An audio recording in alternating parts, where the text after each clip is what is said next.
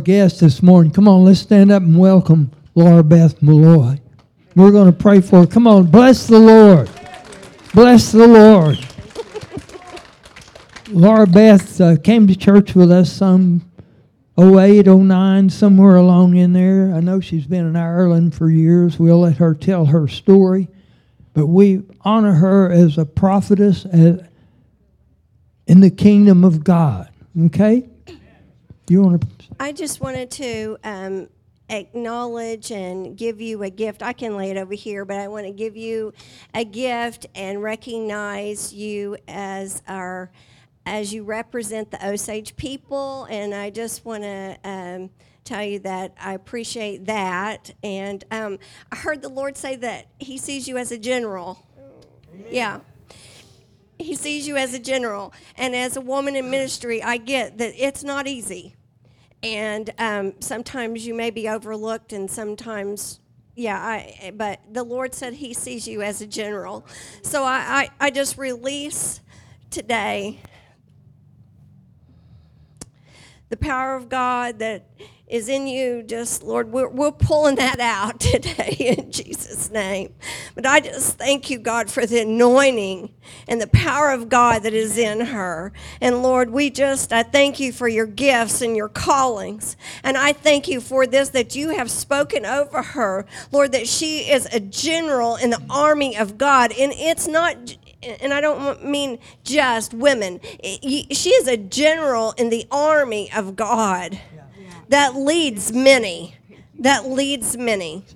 So, Lord, I bless her as her Native American roots that go deep. I thank you, Lord. I bless her for the Osage people.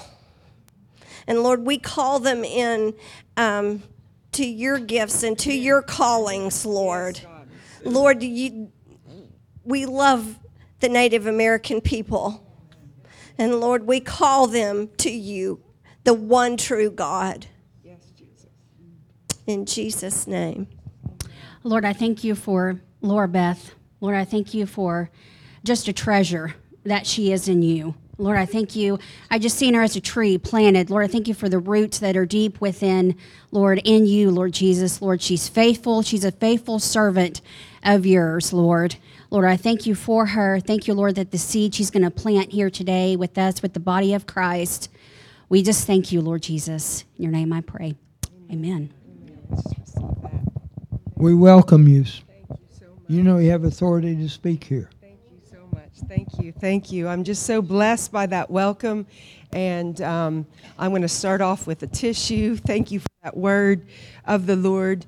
And I'm grateful. Could we move this down to could I get closer to you? Is that okay?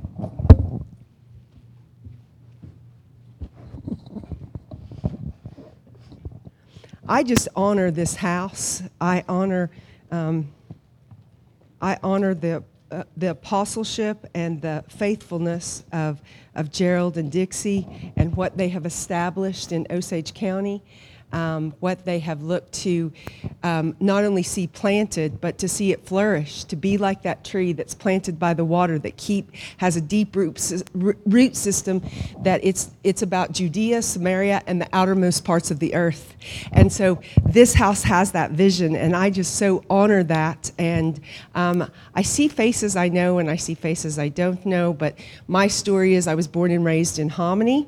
And it's not often that I get to preach this close to home. I've been in full-time ministry as a missionary for 26 years. I was initially in Central America, in Guatemala and Honduras, but the last roughly 17 years I've been in Ireland, and that's a whole story how God took me from Guatemala to Ireland, but it's certainly one that He has authored. So I do see familiar faces. What's interesting about today is I have cousins here on both sides of both my mother and my father's side. So if you're my cousin, just wave. I've got cousins on my Osage side. I've got cousins on my side where the Cherokee comes in. So I am First Nation. I'm from the Osage and Cherokee tribe. And as Dixie and I was just speaking there just before worship, and she was just saying how there's been a prophetic word over Oklahoma that where Oklahoma goes, the nation will go. And that, when she spoke that out, that just really rested on me as I came into this house. And I just felt that, I've preached 1,000 times in different nations, but it's so rare that I preach in the county of my birth. And as I came into this house, I just could feel that fresh wind coming in to push to push Osage County into the fullness of what God is saying that He has for this region, for this state. That this is a time, come on Oklahoma, this is your time to rise up. We may have been very late coming into statehood, but the last shall be first and the first shall be last. And this is a time for Oklahoma to really rise up. It's a time for this house to rise up. And as I was in worship there, I began to see, I looked at some of your faces, I turned around.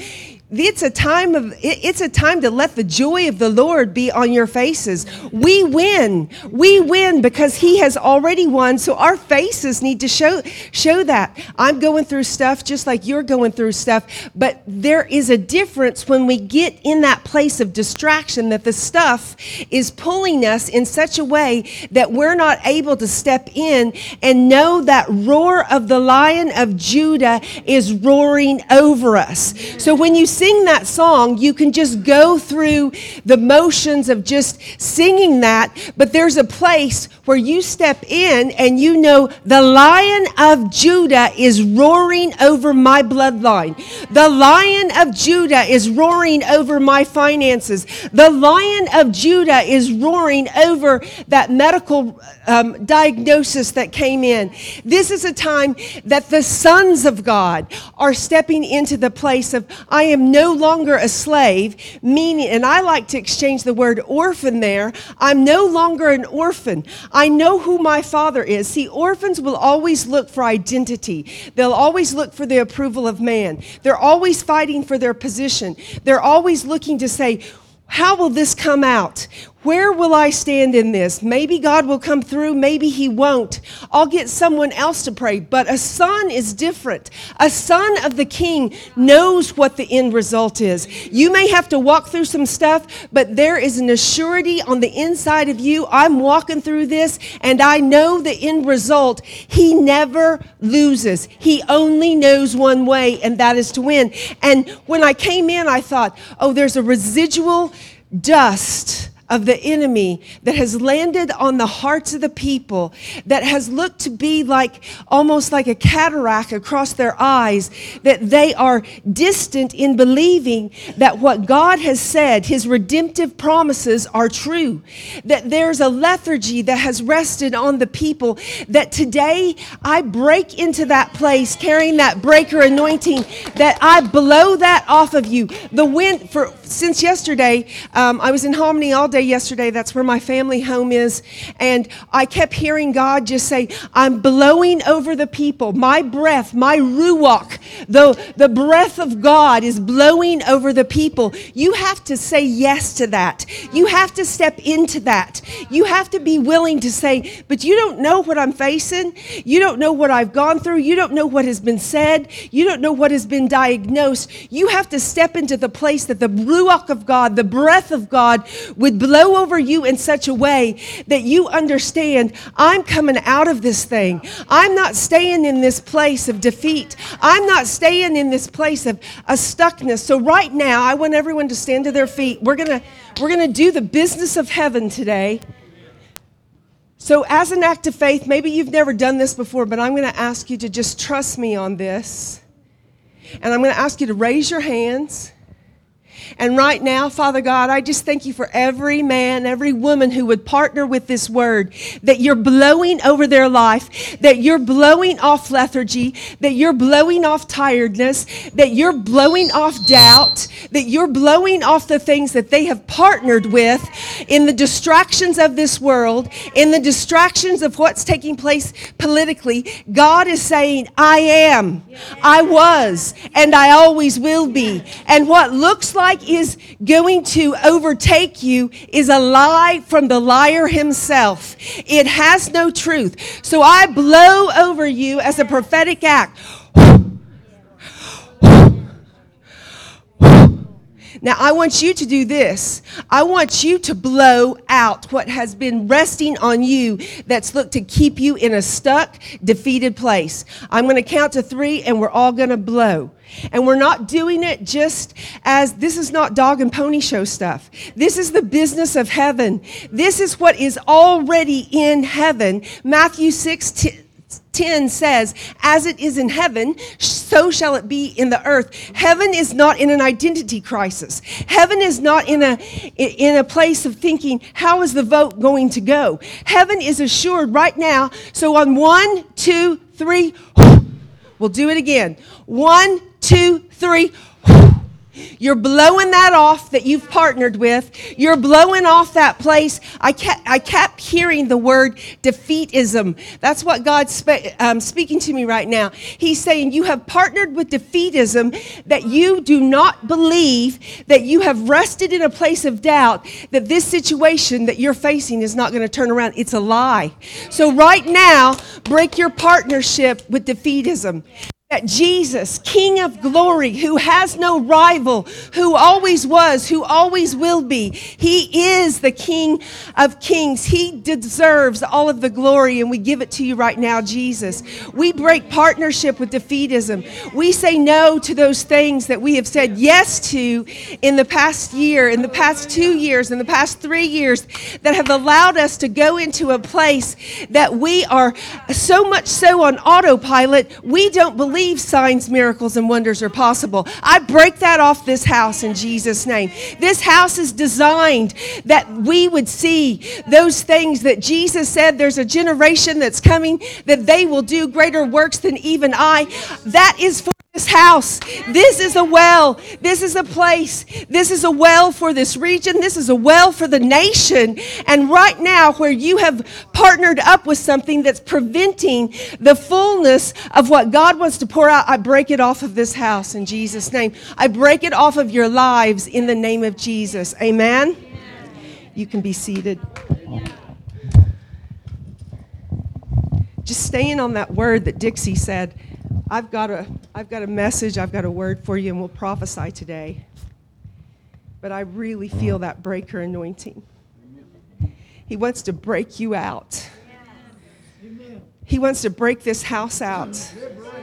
Yeah, and as I pulled up to the church, I heard this word for you, Apostle Gerald. I heard this word, go again, go again, go again. It's a time for you. The redemptive promises of God, they are just right there. And God says, go again, go again. And I heard Acts 3:21. He is the restorer of all things. He is the restorer of all things, even the things that look like there is absolutely no way. He reminds you today again, he is the restorer of all things, that you will see specifically in the next 4 years, things restored that you never thought possible.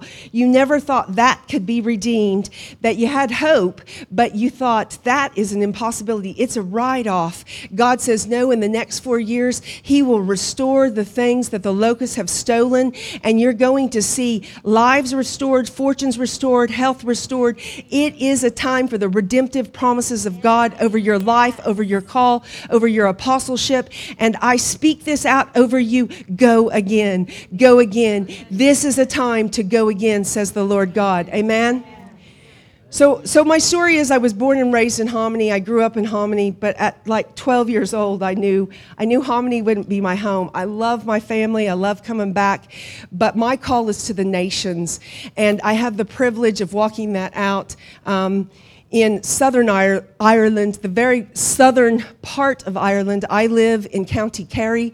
The Republic of Ireland is made up of 26 counties, and then Northern Ireland is made up of 6 counties, which is a part of the United Kingdom. But I'm a prophet who is saying it is one island, and I am speaking that oneness of what Jesus says. He doesn't see 2 nations. He sees one island that he has put on the earth for this hour. There's a real Davidic anointing upon this tiny island nation, and it's Ireland's time. And I, in the 17 years that I have lived and preached and prophesied and worked there, what we would call a county road, they call in the Irish language is called a boreen.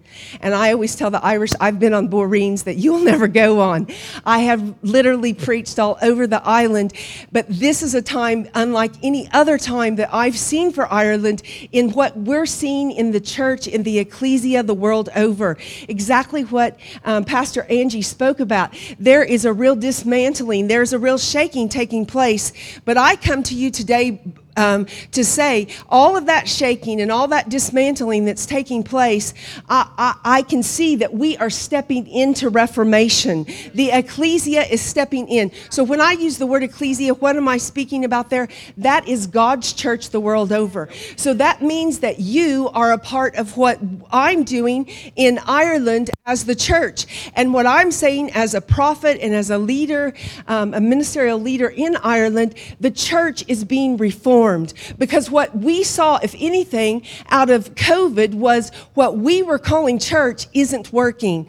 And God isn't signing off on it. He's coming back for a bride, a spotless bride. And all of a sudden, we realized the autopilot model of what we were calling church that had no demonstration of power, that's in a tainted, dirty wedding dress. Jesus is saying, I'm not signing off on it anymore. I'm reforming my church. He is in this time, he's allowing us the grace and mercy to be reformed into a place that we are a church worldwide that is accomplishing what Jesus has said. I'm coming back for a bride who is doing kingdom on earth. This is our time. This is this house's time to come into the place of the fullness of the order of what God has for you. So this word that I'm bringing to you today, it's a corporate word, meaning it's a word for this house, but it's also very much a word for your life personally. I've drank enough of that I can sit it like that and it won't spill. Okay, so here's the story. When I dream prophetically a lot, and I had been traveling. I've done every route there is to travel into Tulsa from Ireland, and over the years, I have my favorite routes. This particular year, I chose a route that would get me into Tulsa a little bit sooner. I typically get in about 10:30 or 11 o'clock at night, and it's usually somewhere around a 16-hour flight. I always have to do about 3 stops to get here. And so I chose a different route, which meant I had started at 3:45 a.m. from my home county. And I chose this route because it was going to get me in about 8 o'clock at night. And it would be a help to my family. We live in Hominy, but we live north of Hominy, so it's a full hour drive to get to the airport. So I was looking to help my family out and get this earlier flight, but I'd had a delay in London, and I had a delay in Charlotte, and I didn't get in till midnight. I didn't get to Hominy till after 1 o'clock, and I was just wrecked for a few days. I had appointments in Pawhuska at 10:30 the next morning. I hit the ground running, and I hadn't been dreaming, and that's always, I don't like it when I'm not dreaming, because a dream is a conversation that God is looking to have with you. And so often when you have a dream, everyone gets so excited about the dream that they forget to ask questions. The dream, as we see with Daniel, it's just the start of a conversation. So I love it when we see it all throughout the New Testament and the Old Testament, that it's one of the most prolific ways, or more prolific ways, that God speaks to us is through our dream life. Well, when I stop dreaming, I get concerned, but I knew it was because of lack of sleep, going into a different time zone and all of that. But the third night that I was here, fourth night, a few nights in, I had a dream. I had an open vision. I had an open vision. It's 6 a.m. I'm in one of the rooms of the house that I was born and raised in. My great-grandparents built it, who were full-blood Osage. They built this home. I know that house like the back of my hand, and I'm in that room, and it's 6 a.m., and the Holy Spirit takes me into an open vision. I'm laying in bed, and he begins to show me a picture of an aircraft This aircraft was made completely of wood. There was no canvas covering the wings of the aircraft. It wasn't even 1950s. It was more turn of the century. It looked like something you might imagine Amelia Earhart trying to fly. It was old, it was clunky, and it could barely get off the ground. It was maintaining some level of airspeed. It was off the ground some, but it was barely able to take flight. There was no momentum with it. There was no power with it. And as I watched it, I was like, that's not going to make it. That aircraft is not going to make it. It could easily be taken out. And so God took me out of that vision, and I began to ask questions. What are you showing me? What do I need to know? Who is this for? Those are the questions that you begin to ask when God gives you something like that. And he said, go to sleep. Well, I hadn't had much sleep, so I didn't argue with him too much on that. I went right to sleep. He took me into a very deep sleep. And when I went into the very deep sleep, he showed me, he gave me a prophetic dream. A prophetic dream is different than an open vision. And in the prophetic dream, I was standing on a long airstrip, and I was like in the end of the airstrip. But at the far end of the airstrip, away from me, I saw a fighter jet. It was painted completely bright red, and it had a broad white brushstroke, broad stripe across the body of this red fighter jet. And then I heard the engines of the fighter jet turn on, and they were so powerful, and I could feel the vibration in my physical body in this prophetic dream as that fighter jet's engines turned on. And in the dream, my expectation was to see it taxi past me. That's what I was looking for. I was like, I want to see this thing take off. I want to see it taxi. I want to see it build up its power.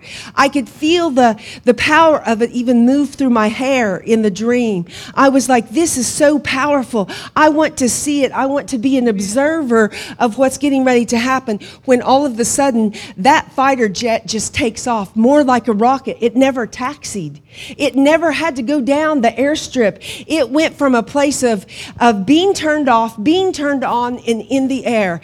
And I woke up out of the dream and I said, God, what are you showing me? And he says, that's what I'm doing. That is my move. That's my church. You are not to be an observer of what I'm doing. You are to board that ship, and you are to that aircraft, and you are to take as many with you as possible. So what Angie's word over me, that is the word of the Lord.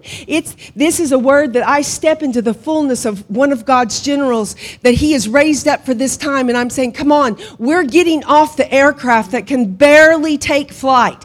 We're getting off that aircraft that no longer is purposeful for what God is calling for his church, his ecclesia worldwide. We're getting off that old aircraft. It's an old method. It's an old wineskin, and we no longer are partnering with that. We're stepping onto something that we've never seen before in our lifetime. We've never seen the power of God being demonstrated like this. Why was it red? His redemption. He is redeeming his church. Why was there a white stripe on it? Because this move that God is calling for his church, this is in purity. This is in righteousness with no compromise.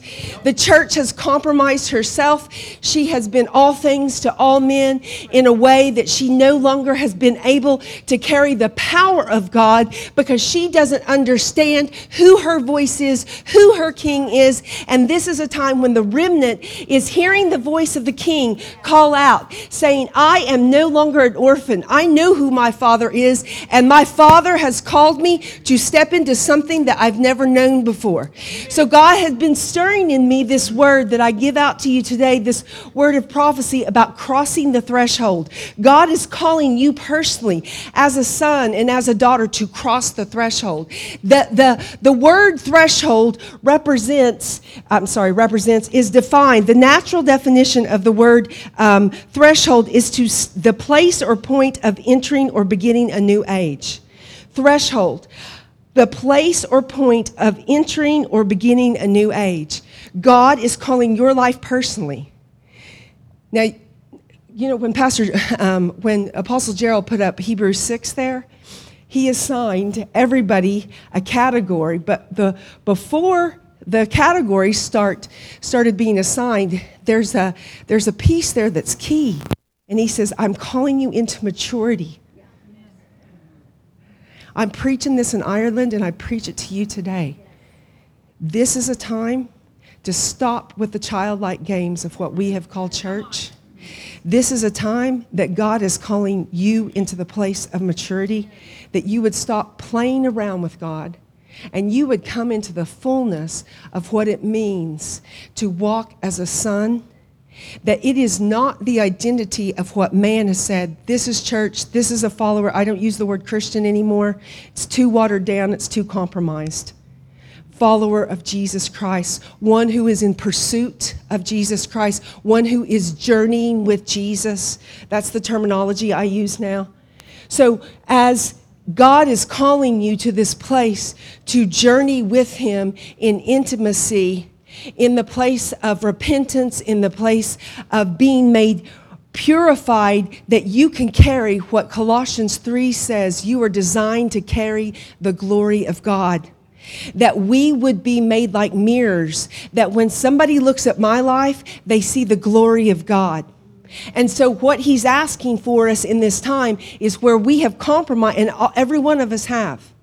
We've compromised ourselves in some way, with some conversation, with some business transaction, with some financial exchange. We have compromised. God is saying, break off where you have compromised in those relationships, in those transactions, in that place of part of the truth, not all of the truth. Break that off today and step into the place of where you are now crossing the threshold into a new age, into a new place. God is calling you to cross the threshold. He's calling you, your life personally, to step across where you're at right now, because where you're at right now is stuck.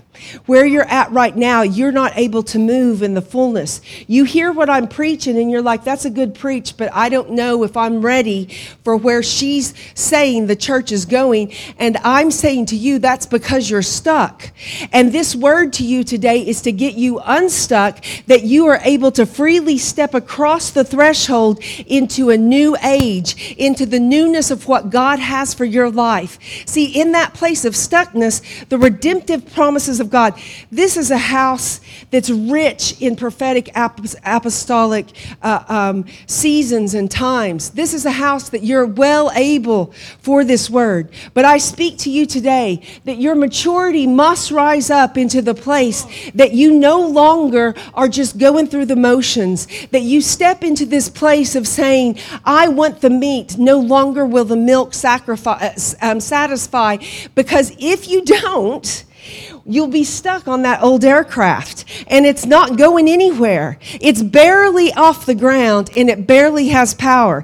And where the church is going, where the world is going, we want to be on that fighter jet that doesn't even need, it's not even necessary for it to taxi to build up speed. God is saying, no eye has seen, no ear has heard what I am looking to do on the earth, but it is for an uncompromised remnant that he is calling forth in this time. This word should be shaking you. This word should be exciting to you. And this word should be drawing you into the place of the fear of the Lord. I am not a doomsday prophet. I am a prophet of the Lord God who's saying, come into that place of first love intimacy, that you can stand before the Lord and say, I have heard not from a prophet, but from the Lord himself. I am to step over the crossroad of the place of where I have been stuck. Amen? Are you receiving this word? So as God gave me this download, God speaks to me in a lot of ways. I tend to flow in what's called a Nabi prophet. So Nabi, if you go to the Old Testament and look up that word, Nabi means a bubbling up. So I tend to get downloads from the Lord like that, and it bubbles up. It comes to me very quickly. But in doing that, sometimes he'll have me scribe a word. So he'll give me a scribe prophetic word, and it will start to come to me very quickly, and he speaks it to me, and I type it out as quickly as I can. He gave me a scribed word, and I give it to this house today on this place of crossing threshold. Where you're at, where he's asking you to go, and why this time is so very important. Remember this, threshold is the place or point of entering a new beginning or age. So I speak it out over Ascension, over this house. This is your time of entering into something that you've not walked in before. This is your time of walking and stewarding a level of power and the anointing, the power of God that you've not walked in before. Everything up until this point, it's how I see myself in Ireland. 17 years there, I had the years in Guatemala and Honduras. All of it was practice. All of it was practice. I feel like I know less than I ever knew before, and my dependency on Jesus and looking to lead and follow him, I know less than I've ever known before, except for this one thing. My intimacy with Jesus is greater and deeper than it's ever been, because it's not what I will do for him, but who I am in him, and that only comes by learning what it means to sit with him, what it means to speak with him. Like, I love what I do. I love that he called me. I love it that I was made a prophet before I was ever in my mother's womb. I love it that I knew him before I knew even my own family, that he called me out to be a prophet. And to walk that out is the greatest privilege of my life. However, the greatest pursuit of my life is to fully understand I am a son. What I do for him is not out of a place of obligation, but it's out of a place of deep, deep love for a king that I am absolutely captivated by. And my pursuit is not ministry. My pursuit is not platform. My pursuit is not numbers and advancement. My pursuit is Jesus. I pursue Jesus. So it doesn't matter what your vocation is or your job is or what you do, a mother, a father, who you are, the labels over your name. Today I speak out for you to cross threshold. This is God shaking you. Pursue me, pursue me, pursue me. Come into the place of intimacy. And what I realized pre-COVID, was that, I was doing I was walking out that call in Ireland, but when we went into lockdown, we had very strict lockdowns in Ireland. To my knowledge, there was only one other nation in the European Union that had stricter lockdowns. I think it was Denmark, but I could be corrected on that. But we had really strict lockdowns in the Republic of Ireland. And in that time, there were multiple times that we couldn't go more than a 5-kilometer distance. Our borders were being monitored by what we call the Gardaí, which is an Irish word for the police. If you were crossing it over into another county, you had to have medical papers or work permits to be able to show that. We couldn't be outside of our homes for more than an hour, and that had to be for exercise and to get essential services. It was really strict. And, I had planted a church 2 years before we had went into COVID, and so there was a bit of a scramble about how church would go forth and how our lives were going forth, just like everyone the world over was experiencing. But that was our story in Ireland. But in that time, I went to university on a basketball and track scholarship, played anything that you could letter in at Hominy, I lettered in. The football stadium's named after my father. We're a big athletic family. We love sport. And I took up golf in Ireland. And I've preached on more golf courses than I probably should admit. But I really have a heart to do church outside the four walls of the church. And I've seen God use the bridge of golf to have conversations that would typically never take place. But they closed the golf courses down too. So you couldn't even get your hour of exercise on a golf course. But what was still available was that you could still go to the sea. What you all would call the ocean, we call the sea. And remember, we're an island, so the sea is quite possible to get to anywhere. But I took up something I never thought I would take up, which is open water sea swimming.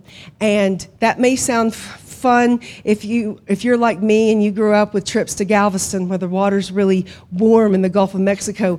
The water is never warm in Ireland. Never. And there's only, I think they say, a 2-degree change in the temperature. Even in our warmest month for seawater is actually September. It's taken that whole summer to get it warmed up just a little bit. And what you and I would call, we wouldn't even call it a tepid bath. It is freezing, absolutely freezing. But it's great for circulation. And what I did during that time is I started to, you could go sea swimming. So, and believe me, that first step in, you're like going, this is crazy. But I started sea swimming, and Jesus just spoke to me, and he said, I'm a really good swimmer. Take me.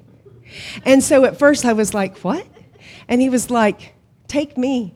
I want to talk to you. I want to speak things to you. I want to give you things, daughter, that I've always had, but you've never settled enough for me to give you these things. Let's go swimming. So I started sea swimming with Jesus, and I started doing things I'd never done before. And he is a brilliant swimmer, actually. And he began to reveal things to me in this place of intimacy that no longer a ministry that I have given my life to, that I've laid down everything. I've given up what we call the American dream, and I've had the great privilege of walking out this call in the nations. I love that, but Jesus said, you have put me in a position that I am your Sunday school Jesus. I'm your Sunday school Jesus. I was like, what? All these years of being on the field, all these years of following after you, all the schools I've gone to. He said, you barely know me, Lora Beth. I want to show you who I am to you, daughter. Swim with me. Walk with me. Learn what it means to sit with me. And the intimacy that began to take place in my heart as I reveal things to Jesus, and he began to show me old wounds that needed healing. And he began to show me that it is a life of complete freedom and liberty that he has for me and he has for you. Amen. It came in this place of being willing to go deeper with Jesus than I'd ever gone. And I come to you today to cross threshold. I want to pull you out of the place of stuckness, and I want you to be firmly seated and standing in the place of what it means to go into deep intimacy with Jesus. Amen. This is the scribed word that he gave me. Sons and daughters, do you hear my zealous call to you in this time, says the Lord God. I awaken you to new strategy. But first, you must break partnership with faintness of heart, dread, and fatigue. Have I not promised you my mercies are new every day? Now stand up, be counted for you have done well with what I have asked in this season. I am calling time on this season. God's calling time on this season. And I speak it out over this church today. And he's saying over Ascension, he's giving you your well done for this season. But today he calls time on it. You're shifting into something new. You're shifting into something that you've not been in. You're going onto an aircraft that you've not boarded before. This is your well done, Ascension, that you have done well with this season, but today God calls time on it. This is not an hour for idleness and lingering, but a time to keep moving. Today, embrace what I unfold on the land and in the land. That's important. That's really, really important. Do you know what they say? Do you know what some of the leaders say of me? They said, we've not seen an American come in and assimilate and make relationships like you do with the Irish. See, I didn't come in to bring an American gospel. I came in to bring the gospel, and I came in also not to be served, but to serve. That's what Jesus did. He left heaven, and he served a dirtball for 33 years. So it doesn't matter where I go, my heart is to come in and serve the people. It is the model which Jesus gave, and I come in and I look to serve. But this is what they say. We've not seen anyone come in and assimilate in with the people like you do. we think it's the First Nation piece. It's the other prophets saying that. We think it's the First Nation piece, that you get the land and you understand how the land is so important to what God is saying through the land, in the people, through the people. And so I would say that's probably true. But I come to you today to say, I believe the enemy has tried to keep you in such a place of stuckness that your identity is in question right now. And so you're not really sure who you are and what you're supposed to do. And there's almost like a whirlwind swirling around you and going, that may be good for you, but that's not where I am. And I break that off of you right now. This is a word of the Lord for every single man and woman who will partner and receive it with you. This is a word that God is looking to bring you into something that you've never known before. It says, this is a time to keep moving. Today, embrace what I unfold on the land and in the land, beyond the threshold. We're going to have to move. We're going to have to step across something. It is now we move into what is again new and unknown strategy to you. It's not new and unknown in heaven. It's well known in heaven. It's just new and unknown to us. And so he's asking us to step in. He says this, you have been at thresholds before, but today is different. I have designed and orchestrated it differently, says the Lord God. This crossing over will require of you wild tenacity in my spirit, says God. Wild ones, my wild ones, I call upon in this time. For it is now you will have life where there has been death upon the land. And so I come into God's daughter, born in this county, my home county, and I say, where there has been death in Osage County, we now come into the place of we speak life, and I call those dead things to rise up. See, when I came into Oklahoma this time, all the years of coming in and out, I had never seen so much construction. You should see the road from here to Hominy, what we have to, well, out to my home place, what I have to go through just to get to Skytook. And then out here at the four-way, what's that called out by the old schoolhouse? J Vine Road. Going past the casino there and all of this stuff. And I came in and, my family's going, you've got a stoplight here now and you've got a stoplight here, and make sure you don't leave too late because there's also a stoplight out here north of town. And, I could tell, and, if you're dealing with that every day, it can be a bit frustrating. But this is what I say, and this is what I said to the church in Hominy. I said, God is getting this region ready. He's putting systems in place so that people can easily get in and out of Osage and Tulsa. There's loads of construction going on in Tulsa County. And everywhere I go, I'm in some form of construction, and I'm like going, God's getting Oklahoma ready. He's putting systems in place. He's causing the roads to be improved so that people can come into a well-like place and be able to receive. So that is why it is essential that we cross threshold, that we step over into this new. We've got to hear what God is saying in this time, and he's saying that old aircraft is not going to make it.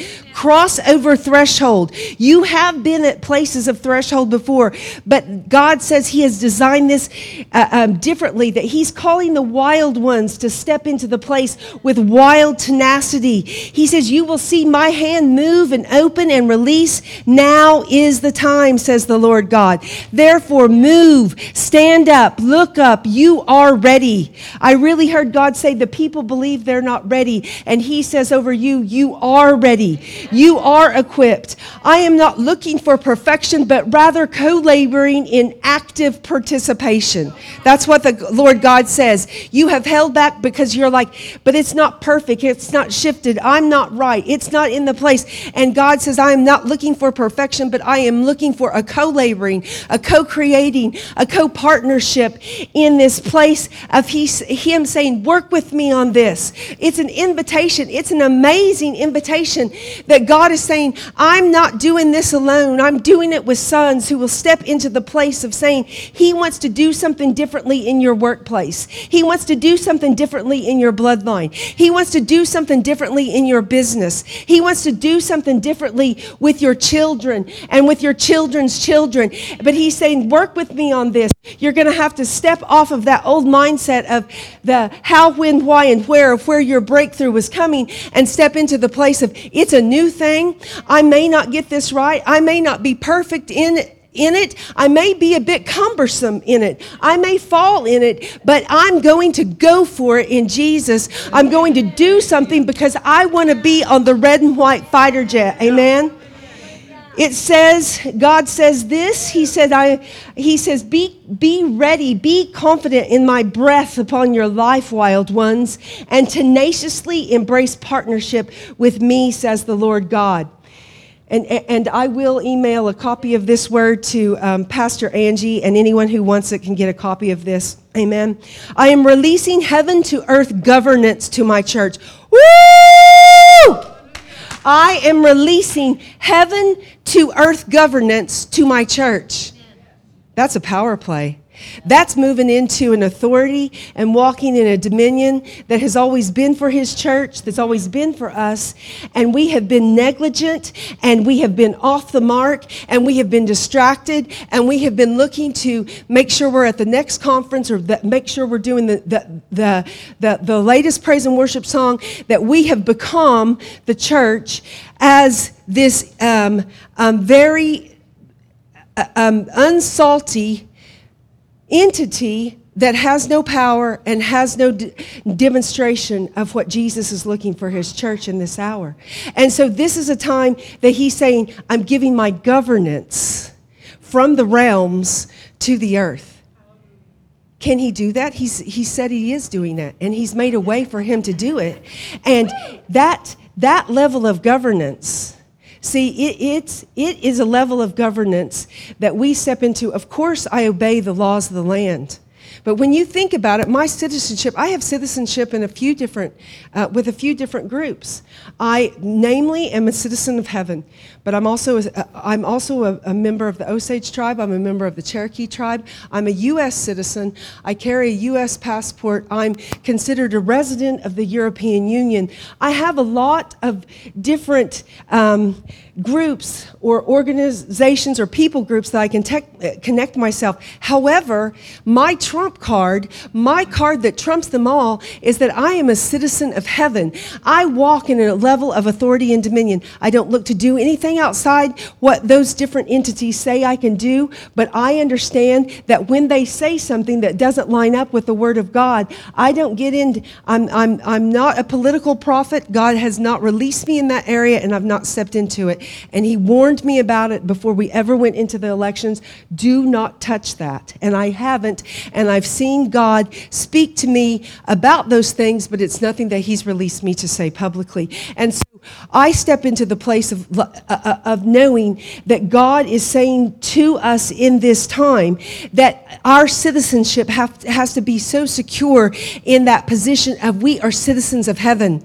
And so even though I'm very honored and privileged that I'm a direct descendant of the Osage people and of the Cherokee people, and I love that about me, but it doesn't trump who I am as a son of God and the authority that has been given to me. Amen. He's releasing His governance to His sons in this time. It will be new and unusual to you, but you will know it by my Spirit and by my hand. For no man or earthly entity can fathom or unleash what I have planned. It is the measure and portion I have beyond the threshold. You won't touch this. You won't be a part of this on this stuck side of the threshold. You've got to cross over. You've got to go into what God is doing now. God says he has set this before us today to step into the place of his governance beyond the threshold. You will know it. How will we know it's him? How will we know it? You will know it because it is deeply and profoundly marked by what I have already given, the marker of my ultimate love through my Son. My governance upon the earth to my church is designed to look like him. It has the aroma of him. It sounds like him. It carries my sovereign power in him alone. And so what is God saying here? This governance that he gives us, the reason that you know you will see the power upon it is because it looks like Jesus. It sounds like Jesus. It has the aroma of Jesus. When he brought himself, when he humbled himself into to be carried into the womb of a woman, he came into this place of humility, but he always walked in the power and the authority of his Father in this earth. Every time he was challenged, who are you? Why are you here? And what are you doing? I'm doing exactly what the Father sent me to do. And so God is asking you and I to come into the place that we walk in his governance, that it looks like Jesus, that it has the aroma of Jesus. So this is a love that the church has not walked in. The church has touched in and out of this. The church has been willing to speak about the love of God, but not demonstrate the love of God. And this is where God is saying, you want to steward my governance upon the earth, then this will be this laying down of your own self. Exactly what Jesus did. This is going low before the Lord God and walking in humility as he did.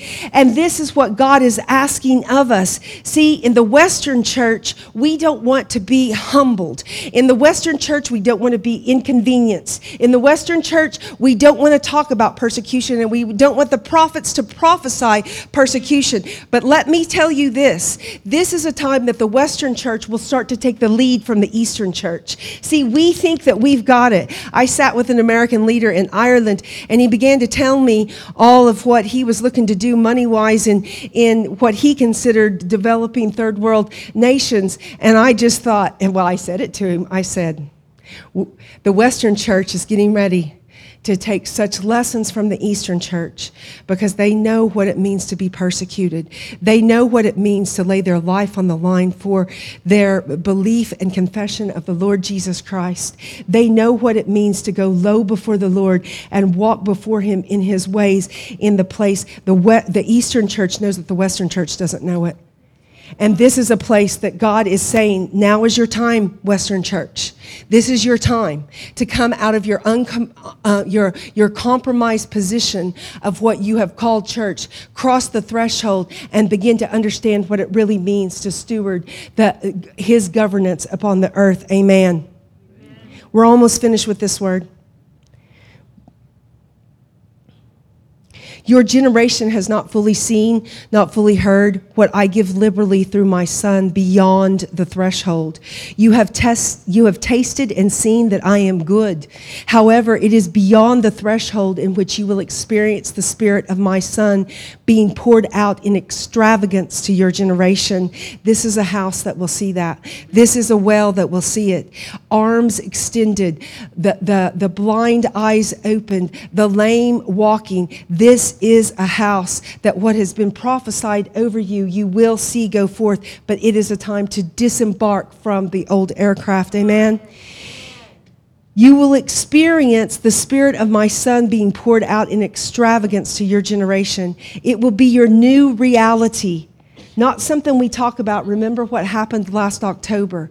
That our new reality, that every time we gather, we expect miracles to happen with telephone poles and electricity and everything else. Remember today my precious and beautiful Son, his radical obedience to me, his tenacious declaration of truth, his imminent holiness. Remember his unpopularity with the religious regime, for you too will experience and walk in persecution, says the Lord God. Look for him in everything. You will note he is already there. Jesus is already there in the place where he's calling you. He's already there. You are not waiting on him, but he is waiting on you. Look for him beyond the threshold. So I pull you into this place. And like I said, I'll give Pastor Angie a copy of this word. also the scriptural reference for this word, where this word is anchored in. A prophet that's salty, a prophet that's worth their salt will always back themselves up and anchor that word in the word of God. So all of the scriptural references that he gave me for this word are there. I'll email it to Angie, and anybody who would like a copy of that can get that. I speak to you now that there is this crossing over of going into the place or point or entering a new age. Where do we see this in the scriptures? We see this that in Joshua 3, the Israelites, they are at where you are at right now. They know that God has a promise for them. They have a 500-year promise that God had given to Abraham. We know that because of Deuteronomy 6:3 and Deuteronomy 32:49. He had said, and he had promised them, I have this promised land for you. But here we are in Joshua 6. They're ready to go possess it. They're ready to go get the promise that God has for them, but there's something that is preventing them from crossing over threshold.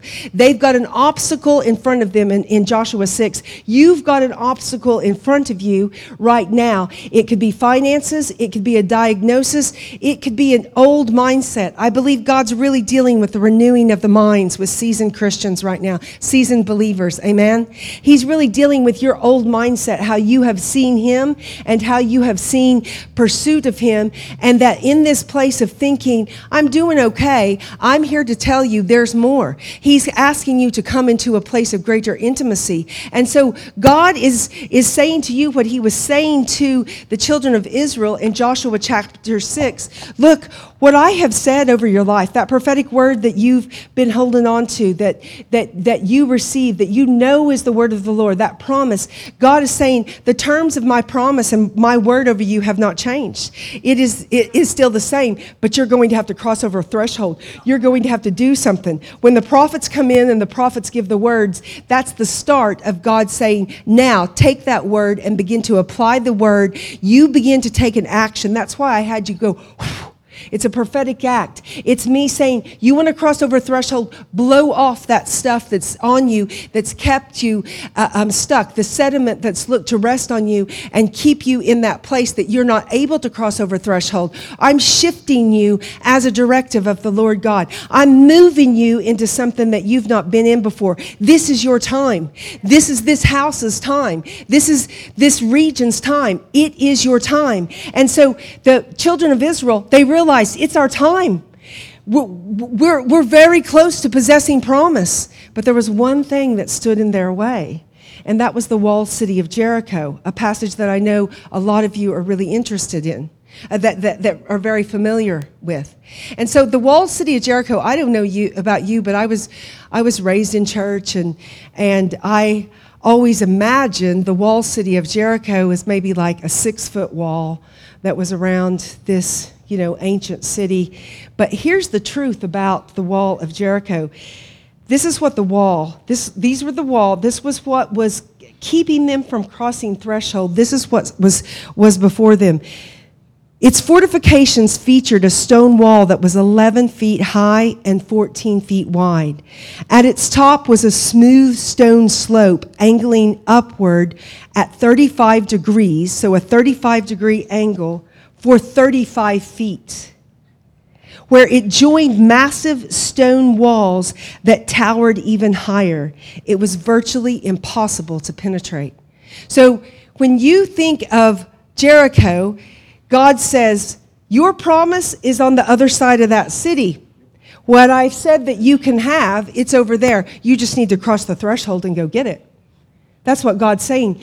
But what they had to cross was this walled city that had a wall that was 11 feet high, 14 feet wide. It had these smooth stone structures that jetted up, that went at a 35-degree angle for 35 feet up in the air. And God's saying, just take that city out and go get your promise. And see, when you hear me speak about threshold, you're like, I want to be on that fighter jet. I want to do it. But Lord, Beth, you don't know what I'm facing. You don't know what's preventing me from crossing threshold. You don't know what has been said or I've experienced in my bloodline, in my finances, in my life. You don't know what the last 90 days has been like. I'm barely holding on here, Laura Beth, and you're asking me to cross over a threshold. Look what the children of Israel did. So God has this really interesting conversation with Joshua in chapter 6 before the children of Israel are to go in and take it out. But here's the common ways that in ancient biblical times that a walled city would look to be taken out. There's about 3 ways. You can study it out yourself. But one way was tunneling. So they would look to tunnel under a city.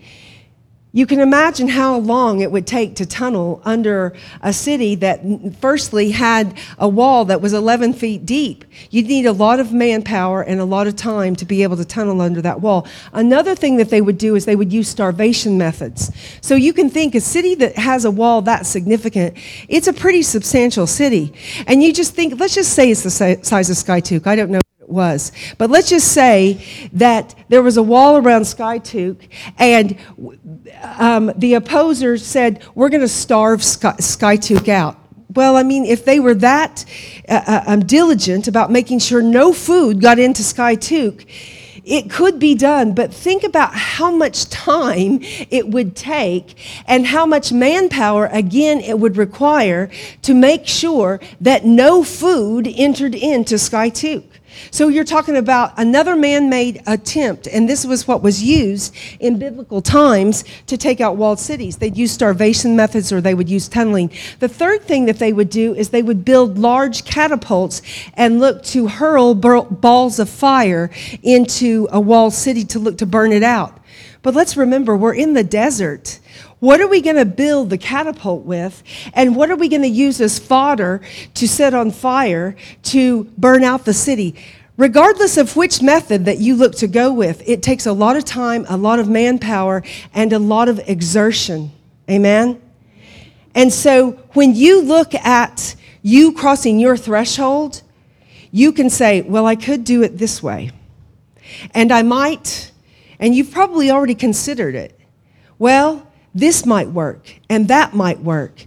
But let's look at what happens when God gives an unorthodox, unlikely way of how to take out a walled city. See, God wants you to cross your threshold. He's calling you to cross your threshold. But in your head, you're like going, here are all the reasons why I can't. And this is what God is saying to you today, what he says to Joshua in Joshua chapter 6, starting with verse 1. It says, now the gates of Jericho were tightly shut because the people were afraid of the Israelites. No one was allowed to go in or out. But the Lord said to Joshua, I have given you, it's past tense, I have already given you Jericho, its king, and all of its strong warriors. You and your fighting men should march around the town once a day for 6 days. 7 priests will walk ahead. Don't discount this piece. Listen to me here. 7 priests will walk ahead of the ark, each carrying a ram's horn. On the 7th day, you are to march around the town 7 times with the priests blowing the horns. When you hear the priests give 1 long blast on the ram's horns, have all of the people shout as loud as they can. Then the walls of the town will collapse and the people can charge straight into the town. What is God saying? He's given strategy. He's saying, this is how you cross threshold. This is what I'm instructing you to do. There's nothing being given here. This is the plan of the Lord. And I'm telling you, if God's calling you to cross threshold, he also wants to give you strategy in how to cross that threshold. He will not ask you to do a thing that looks impossible to you, that he will not give heaven to earth governance in how to walk that out. It won't make sense on this earth because this earth is not in the place of under the dominion of heaven yet. It's in the place of it's completely being ran by the world systems, and yet God is saying, I am giving you authority from a governmental place in heaven to bring a strategy in your life to be able to cross something that looks impossible to you. Amen. So God wants to give you a strategy, and what he said to Joshua, he says to you, I've already given you the king of Jericho. all of its strong warriors. It's already done. So he's saying to you today, the promise that I've said over your physical life, that health battle that you've been in, what looks impossible in your marriage, in your family bloodline, the strife, the discord, what looks like that's just our story, that's how it's always been, that's how it will always be. What looks impossible with your business that you thought, I thought it was going to go so much better than it is. We're in such desperate trouble right now. God is saying, you keep doing man's methods and you will stay in the place of stuckness on this side of the threshold. But you come into a place that you allow your ear to hear a very different strategy that is coming from heaven to earth. You now are in a position that you can do what the Israelites did. So God has given them a strategy, and he's saying over you today, he's saying over you today, I've already given you your promise. Your business is going to make it. Your marriage is going to flourish. Sometimes when I preach, when I was in university and outside of university, there used to be a bike shop. I don't think the same family owns it anymore, but there was a bike shop down in South Peoria near Cherry Street called Lee's Bicycles. And I worked there while going through university for 6 years, and we sold these. I was thinking of when Angie was talking about the camels, we sold these backpack things that were called camelbacks. And I think a lot of people use them, outdoor people use them other than cyclists, motorcyclists and stuff. But it's just a thermal water pack, like a backpack that you strap on, and you have this hose-like thing in your mouth, and you just squeeze it, and water goes in, while you're cycling. There's so many times I'm preaching, and I'm like going, I wonder if it would be offensive if I wore a camelback while I preached. Okay, so we're crossing threshold, and we're looking at Joshua 6, and God has just given Joshua a strategy to go possess a 500-year promise. If God can give Joshua a strategy to go possess a 500-year promise and tells Joshua in advance, I've already given it to you. Today, regarding your life, your business, your family, your marriage, your children, God is saying to you, I will give you strategy today. Amen? So I want to prophesy. I want to take some time to pray over you. So let's go through this next bit quickly. We see as we look through Joshua chapter 6, Joshua gathers all the people together, and he gives this instruction. Take up the ark of the Lord's covenant and assign 7 priests to walk in front of it, each carrying a ram's horn. Then he gave orders to the people, march around the town, and the armed men will lead the way in the front of the Lord. After Joshua spoke to the people, the 7 priests with the ram's horn started marching and blowing in the presence of the Lord, blowing the horns as they marched. And the ark of the Lord's covenant followed behind them. So they're doing exactly what God told them to do. God has given them a strategy. It is not to build a catapult. It's not to use fire. It's not to use starvation. He's saying, march, blow the ram's horn, walk around the city. Some of the armed men marched in front of the priests with the horns, and some behind the ark, with the priests continually blowing the horns. Now, here is an interesting part of God's strategy to the Israelites. He says to them, do not shout, do not even talk, Joshua commanded. Not a single word from any of you until I tell you to shout, then shout. So they went and they did it. So interesting, the Israelites are never quiet on anything. They obeyed this time. They didn't mumble, they didn't grumble, they didn't complain. God said, be quiet, don't speak, just march. Just walk. Wait a minute. We're supposed to go take out this walled city with this 14-foot wide wall, and all you want us to do is walk? Yeah, and don't talk. Just walk. God is giving strategy to you today. He's giving you downloads. I'm going to pray over you, and we're going to get in faith. with Apostle Gerald and Pastor Angie and their team, that those downloads that God wants to give you for you to be able to receive, not only stepping across the threshold, but walking towards the fullness of the possession of the promise that he has for your marriage, for your life, for your business. And he will give strategy that you're like, I never thought of that. Or you might even think, how's that going to work? But remember, we're looking to get off of an old aircraft that's not going to make it, and we're looking to get onto a fighter jet that's looking to cover some ground. Amen? So we know, I know a lot of you are familiar with this passage. We know that they did exactly what God told them to do. They walked around that walled city for 6 days, but on the seventh day, the Israelites got up at dawn, marched around the town as they had done before. But this time they went around the town 7 times. The seventh time around, as the priests sounded the long blast on their horns, Joshua commanded the people, shout, for the Lord has given you the town. Jericho and everything in it must be completely destroyed as an offering to the Lord. Only Rahab the prostitute and the others in her house will be spared, for she protected our spies. More instruction is given here. He says this, do not take any of the things set apart for destruction, or you yourselves will be completely destroyed, and you will bring trouble on the camp of Israel. Our obedience to the Lord in this time is essential. Amen. What God says to do, we do it. Where God says to go, we go. When God closes a thing down, we let him close it down. Amen. When God looks to open up something that looks unusual and out of anything we've understood to known before, we bless it. So we're in a time right now that we must be obedient. And he says to them that you'll bring trouble on the house of Israel if you look to go in and keep things for yourselves that are not for yourselves. Everything made from silver, gold, bronze, or iron is sacred to the Lord and must be brought into his treasury. When the people heard the sound of the ram's horn, verse 20 is pretty important.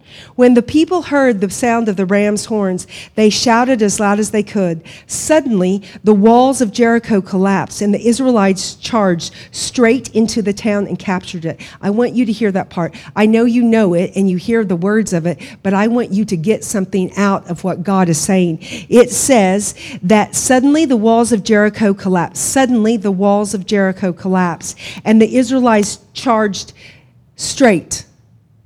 It says they charged straight. It doesn't say they started climbing over rubble. It doesn't say they started looking to make a pathway over these 14-foot wide walls that were 11 feet high with these 35-degree angled stone structures. It doesn't say anything about having to make a way over these things. It says they went straight. They went straight. And it says they completely destroyed everything in it with their swords. They were obedient to do it the way that God told them to do. They completely destroyed everything in it with their swords, men, women, young, old, cattle, sheep, goats, and donkeys. Then the Israelites burned the town and everything in it. They were obedient to do what God had said to do. Only the things made from silver, gold, bronze, or iron were kept for the treasury. What's very interesting about verse 20, that they went straight in, is it says that scholars and excavators have found at Jericho, what verse 20 says, it completely correlates with what they have found, that the walls actually, they found collapsed walls, not that were broken down from the outside, but had fallen down. The walls had not fallen inward, but rather outward, creating a ramp of fallen bricks by which the Israelites went straight into the city. The very thing that is looking to be what you perceive as a wall preventing you from crossing threshold, the very thing that you believe is keeping you on that old aircraft, that desire to not want to go into the new thing, the very thing that you believe is the obstacle, or I would cross over threshold. God is saying when we walk into obedience and we do it the way that he's asking us to do in this time, that wall that you think is your problem becomes your bridge in walking across straight without hindrance, without delay into being able to possess what God fully has for you in this time. time. See, the thing that you believe is your greatest obstacle is the wall. And God's saying, when you do it my way, heaven to earth governance, a new way, a way that doesn't make sense to man. It makes sense to man to tunnel or to use starvation or to build a catapult in the desert. It doesn't make sense to man to walk around a city in silence. But that's the strategy that God gave. God wants to give you strategy that you've never had before. Amen? Will you stand to your feet?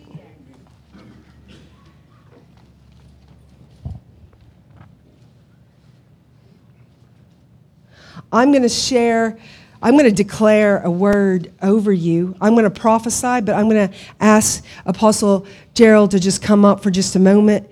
I want to give it to you for just a moment. Before I do that, I want to declare this out over you. I will move back into prophesying. I've got some personal prophetic words that I know God wants to speak out. I want to, if you're in this place, if you've heard this word and you're like, I don't know what to do with that. I'm uncomfortable. I'm excited. I feel fear looking to rise up. I want you to say, this is what God is saying over you. Let's land this word, and we're looking to land it in Isaiah 41:10. Will you just raise your hands to receive it?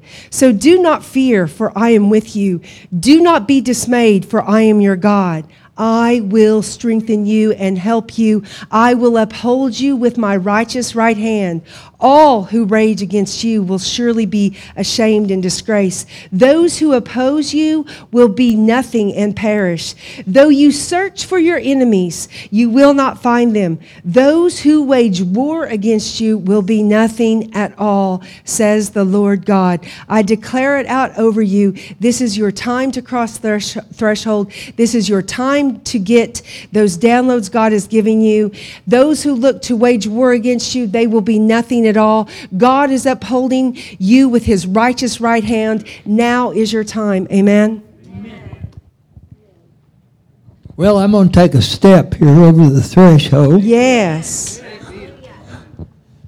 And I'm going to ask our ushers to come. And we want to receive a love